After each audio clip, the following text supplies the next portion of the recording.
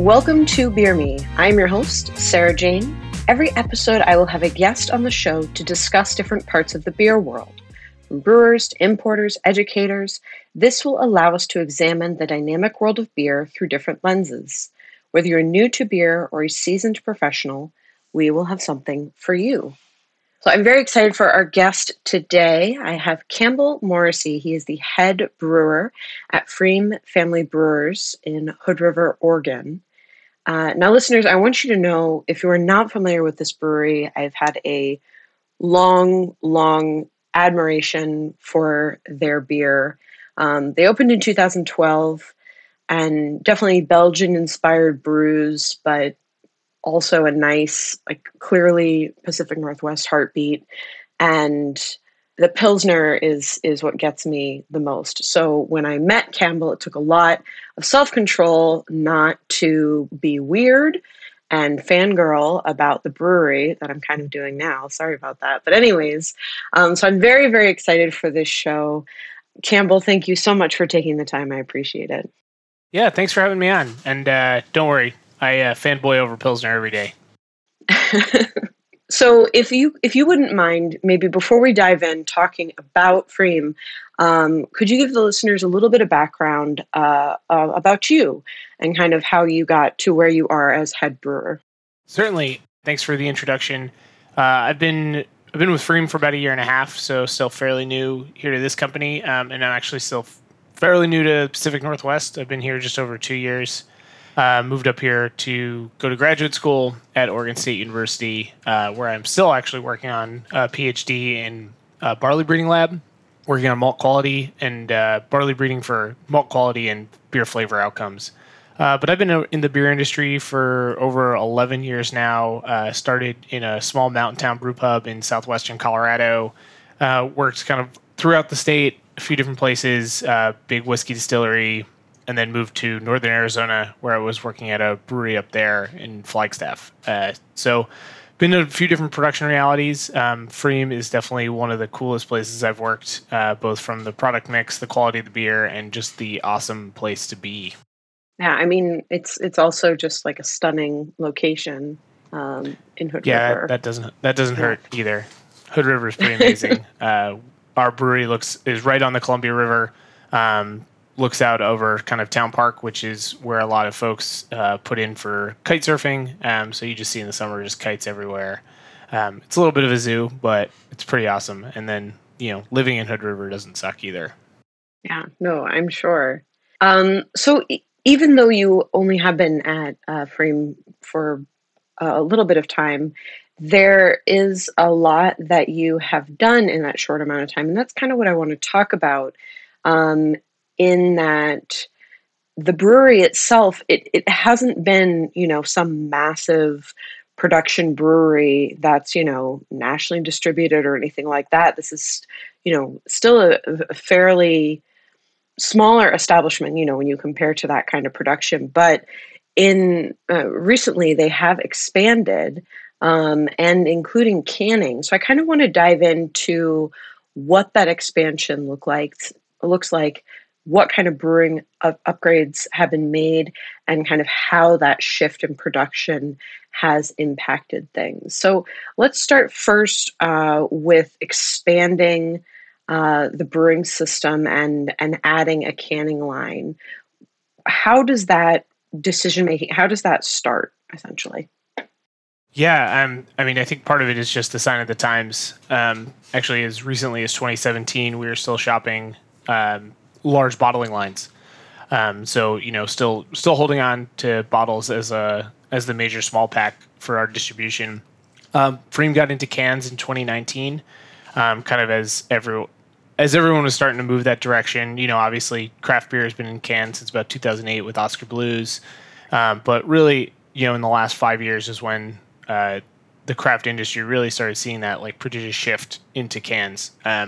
So cans really started taking off in 2019, and then of course 2020 with the pandemic and a real shift to pretty much only small pack distribution. And so quickly going from a 75% draft company, Pacific Northwest is pretty amazingly unique.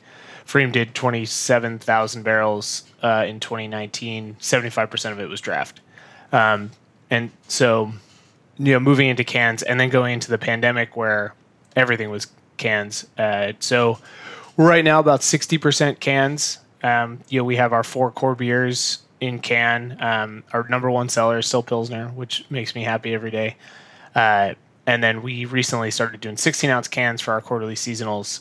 In January of this year, we put in a new filler. We had been running our 5-head Wild Goose, kind of the standard craft beer workhorse, but we graduated into a rotary filler and started installed in January. But that project had been going on for the bulk of 2021 to get it ready to go for 2022, and so now it's running 5 days a week. Still a work in progress certainly, but we've been really happy with that kind of production upgrade. And this has been, I mean, this is no small shift. I mean, just from like a brand perception, I mean, Freem had these, you still do have these really kind of elaborate looking bottles. You didn't have your run of the mill average 12-ounce bottles. They, kind of had a little bit of bend curve to them with that kind of Belgian inspiration. And then, of course, I think you had your large format bottles. So to shift from these, just from like a brand perception, feels like a bigger leap than just anybody shifting into cans for sure.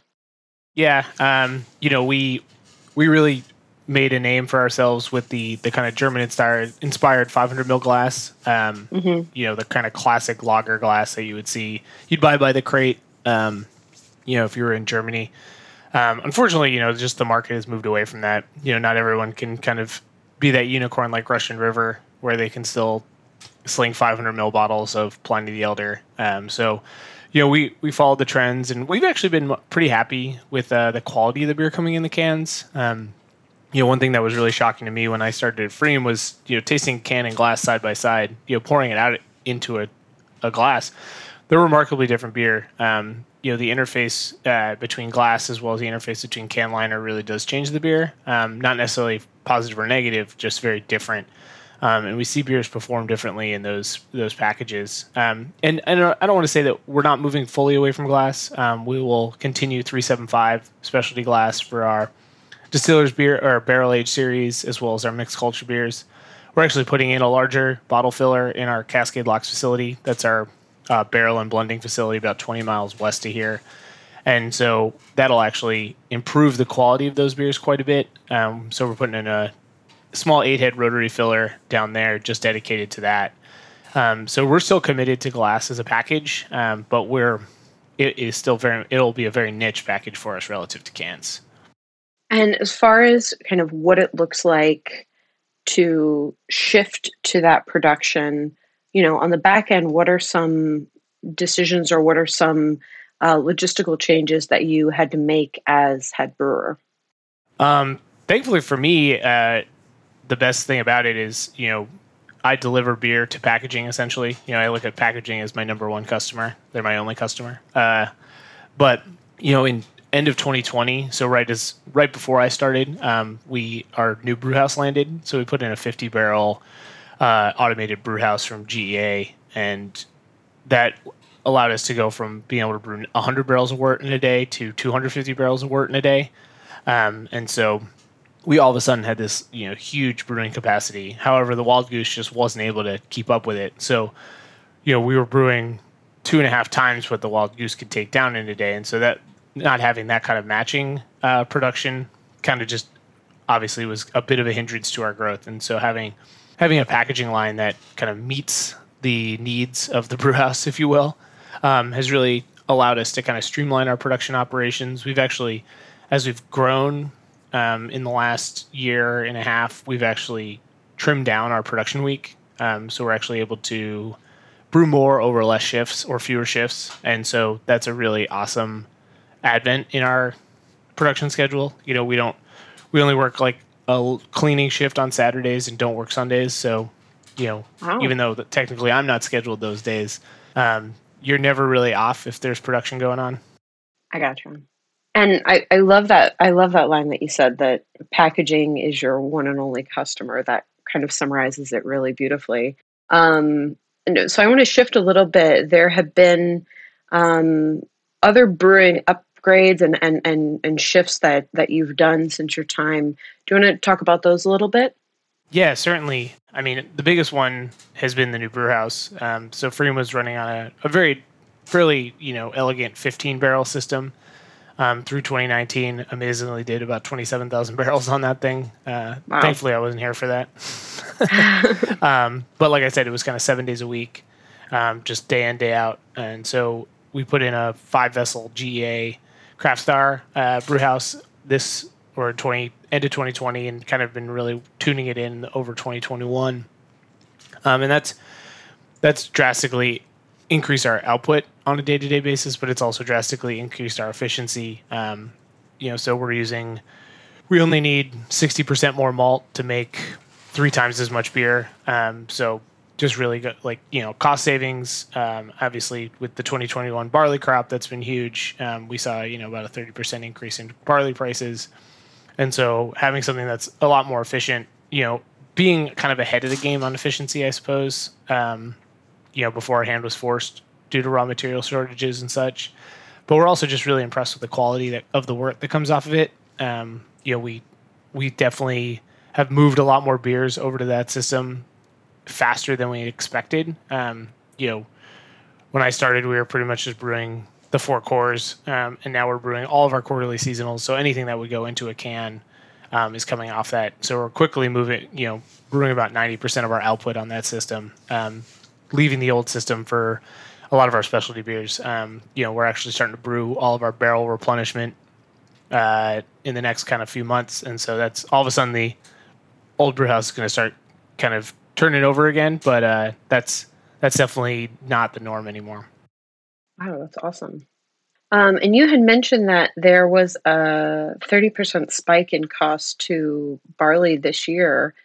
Is this just from general shortages and sourcing issues, or? Yeah, so the 2021 barley harvest was kind of a once in a century poor crop. Although once in a century now is going to be the once a decade or whatever, for a variety of reasons. The huge heat wave that hit the Pacific Northwest, the Mountain West, up into Canada, combined with drought, just resulted in just a horrendous harvest, both from a yield and a quality perspective. Yields were through the floor, but also proteins were up super high, so malt quality's gone down. There was a lot of stuff rejected. Then there's also poor malt quality. So to make up for that, we're getting a lot of our maltsters are bringing in barley from all over the world, primarily Australia, some Europe. I have heard some South America, kind of Argentina barley coming in. And so, that was really challenging. We've been really chasing malt quality specs, but also seeing increased costs that weren't budgeted for. Thankfully, we've had some really good partners, so it hasn't been like super extreme, but it was definitely significant. Typically you see that kind of like few cents a pound freight or inflation adjustment, and all of a sudden we're seeing double digit increases. And we don't see that going away. I mean, obviously the conflict in Ukraine is still going on. For those who may not know, Russia is the number 1 producer of barley in the world. Ukraine, I think, is in the top 3. And while they don't exactly produce barley for malt for Freem, that disruption of the commodity market is very significant, and the trickle down is real.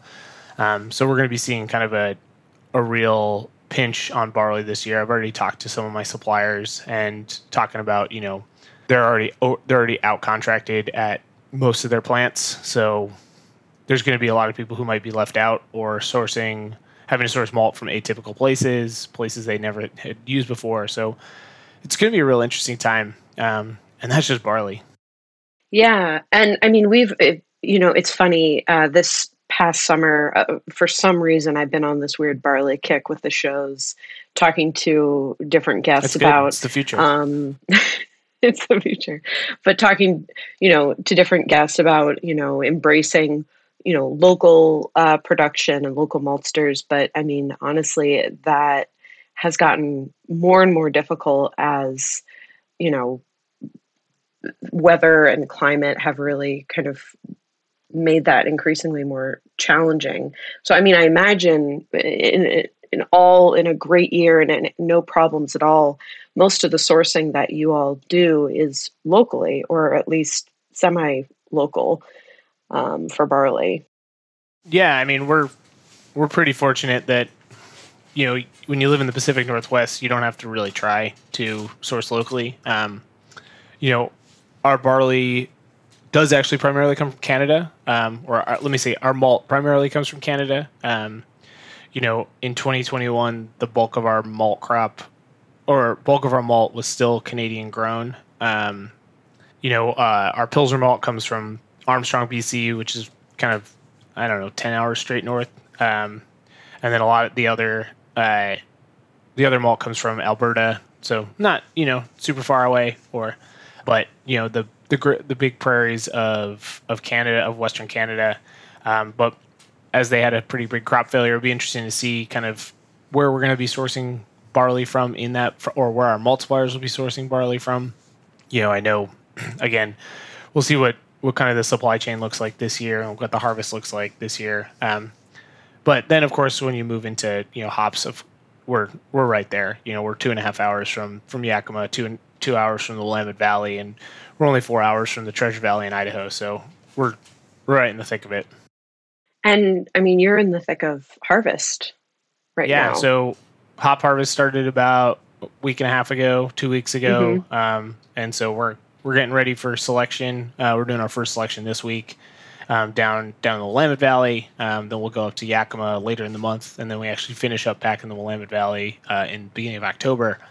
And it's also great because Hood River is kind of on the way from Portland to Yakima, so the brewery is just flooded with other brewers who are on their way, and it's always great to be a stopping point for a lot of folks and get to chat with your industry peers and show people around. And it's just a kind of cool reminder of why you do it. It's a really fun community to be a part of, and I love going on doing farm tours and meeting growers and processors and really kind of understanding what's going on. I mean, hops are a really weird crop, and very subject to climate change. Obviously, smoke taint is kind of the issue that everyone's talking about with wildfire smoke impact of hops, and so we're working on kind of being able to better identify that.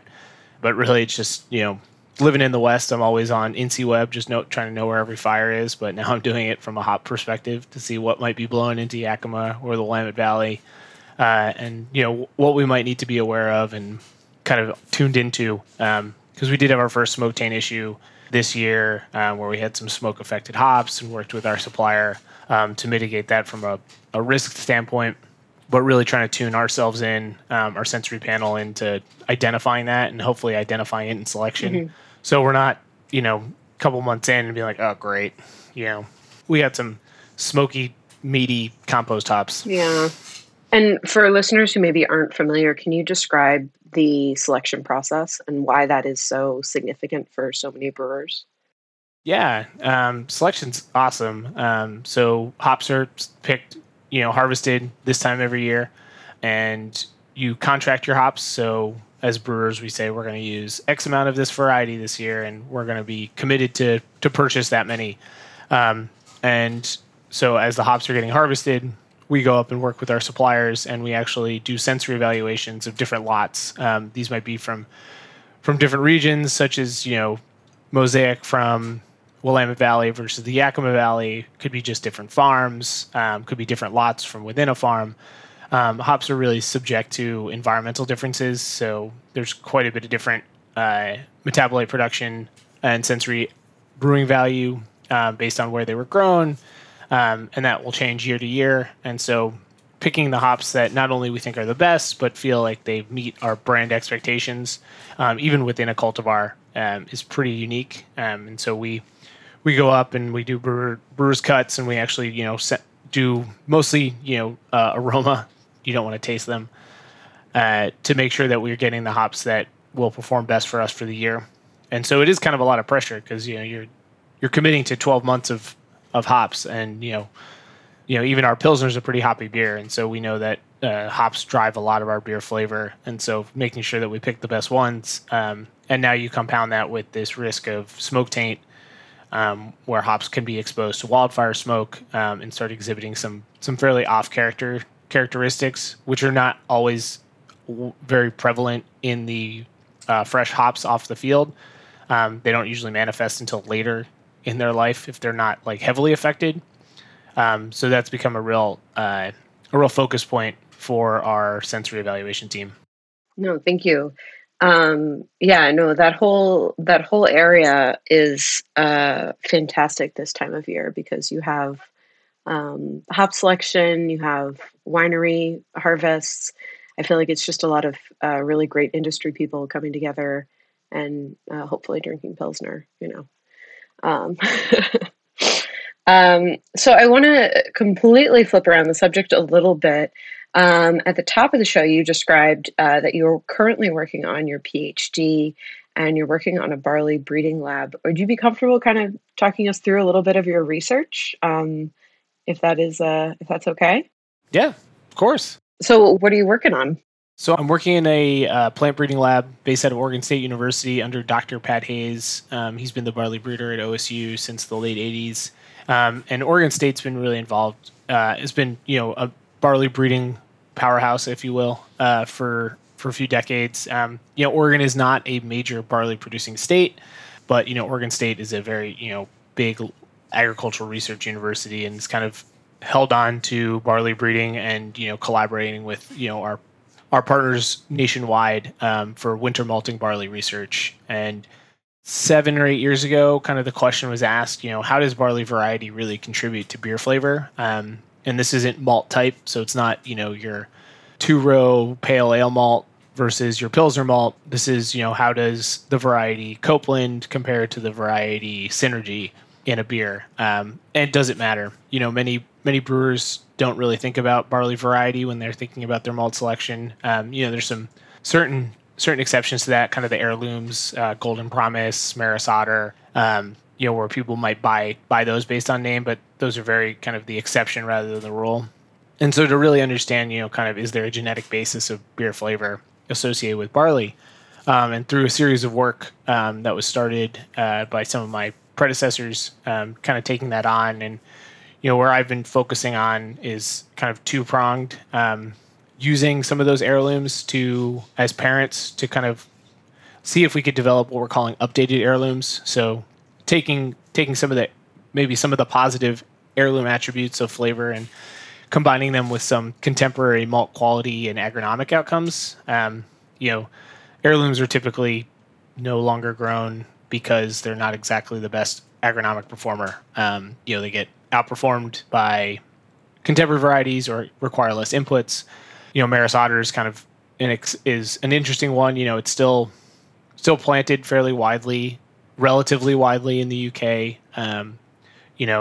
Despite not being kind of an official recommended line by any means, but it's a pretty intensive crop to manage. It's really susceptible to disease, so it requires a lot of fungicide applications. So there's kind of a downside to that. It kind of seems more pastoral or bucolic to use your heirlooms, except when you realize that you got to spray the crap out of them to get them to grow.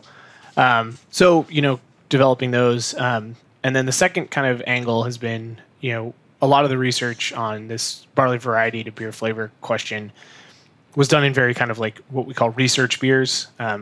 Very much like bland beer that was like trying to like make sure it's like, hey, if we're going to taste them, we're going to taste them in this beer because it's so bland. There's like no hop interface. There's no yeast interface. Well, so we found that there were differences, but even in those beers, they were fairly kind of muted. And so we kind of wanted to ask the question, like, ultimately, if people are going to care, they're going to need to see something a little more powerful. And so asking the question, how does that change when you start changing the malt type to maybe a more complex flavorful malt or a more complex flavorful beer, and finding some interesting results. Ultimately we're still finding that, barley variety contributes nuanced differences to beer flavor, but through that we've kind of found some other kind of positives. Whereas, by adjusting kind of using a kind of a bigger selection of lines, and especially different winter barley experimental lines, kind of identifying things that have some benefits other than just malt quality. Either some agronomic improvements, and finding that some of the malt quality specs that we've kind of used to select lines may be not necessarily, incorrect, but maybe given too much weight. And we probably have rejected lines that would have performed very strong agronomically, didn't meet those kind of very standard malt quality outcomes. But when you actually malt them to a certain spec and then brew with them, kind of knowing that you're pulling different levers, you actually create acceptable beer with them. And so there's kind of more of that kind of question of, as we move into a new world with climate change, do we need to start shifting how we think about breeding outcomes so that we're selecting things that are ultimately going to be have the greatest ability to adapt to a changing world, while still maintaining the flavor that you're looking for. Correct. Okay. Still able to maintain brand recognition of your beers. So is your research conducted mostly on the agricultural side, where you're actually, growing these plants, or, cross whatever? I'm not sure. Or are you more, okay, this is the finished product and now I am brewing with these and evaluating that brew? Or does it kind of cover everything? Yeah, I mean, I'm not in the field all the time, getting my hands dirty with it, But yeah, we look at everything from, some of these crosses were made in, at OSU, but this project, this pipeline of getting a line from like an initial cross to, even enough to do some pilot brewing on is a few years, and so well before my time, many of these lines were started. Many of the crosses I'm working on were made in 2014. So it takes many years to get them from there to even have a few 100 pounds of seed to make pilot batch malt. Gotcha. Yeah. Sorry, in my mind I've got I'm trying to think back to peas and genetic grids and Yeah. Hey, Mendel. That's fascinating and super, super relevant work as far as, combating kind of what we have coming up in our barley future, unfortunately. So that is awesome. Well, any other fun, exciting things on the horizon for Pfriem that you're able to share with us before we end our show here? Oh man, I mean, what isn't exciting? We are, we're probably going to hit just shy of 40,000 barrels this year, and so we're kind of constantly still trying to move us forward. But it's a really fun time to be around. We're really kind of, again, we've kind of put in the big pieces of equipment, and so the next few years are going to be focused on kind of efficiency and quality. How do we make more beer out of the same equipment with less raw material input? And through that, it's a real, to me, we're taking a very practical look at sustainability. It's great when you can say we're sustainability focused 100%, but to really feel like we are doing that with a business sustainable focus, we want to use less raw materials because they cost us a lot of money and everything costs more money. So it's there's actual meat behind it, if you will. It's not this kind of abstract concept that's hey, we just want to be sustainable so we can put it on Instagram. We want to be sustainable so we can maintain a sustainable business. Because at the end of the day, it's we still have to cut paychecks to over 100 people, and we want to make those paychecks bigger for each person. And so that's really fun, and kind of being in a small town, you kind of can kind of see your impact as a business a little more clearly. Hood River is only 7,500 people, and the Gorge is probably 25,000, and we employ 100 people, so that's pretty cool. And so to kind of be able to work on projects that really ensure the long-term success of the company is pretty awesome. That's very awesome.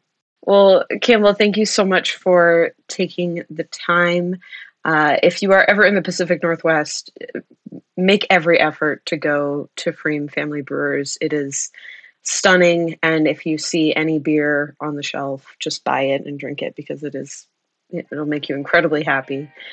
This has been another episode of Beer Me. Please Like, subscribe, give all the stars anywhere you get your podcast. Reach out if you have any questions, comments, concerns at Beer Me Radio on Instagram or beermeradio@gmail.com. Thank you all for listening. We will catch you next time. Cheers.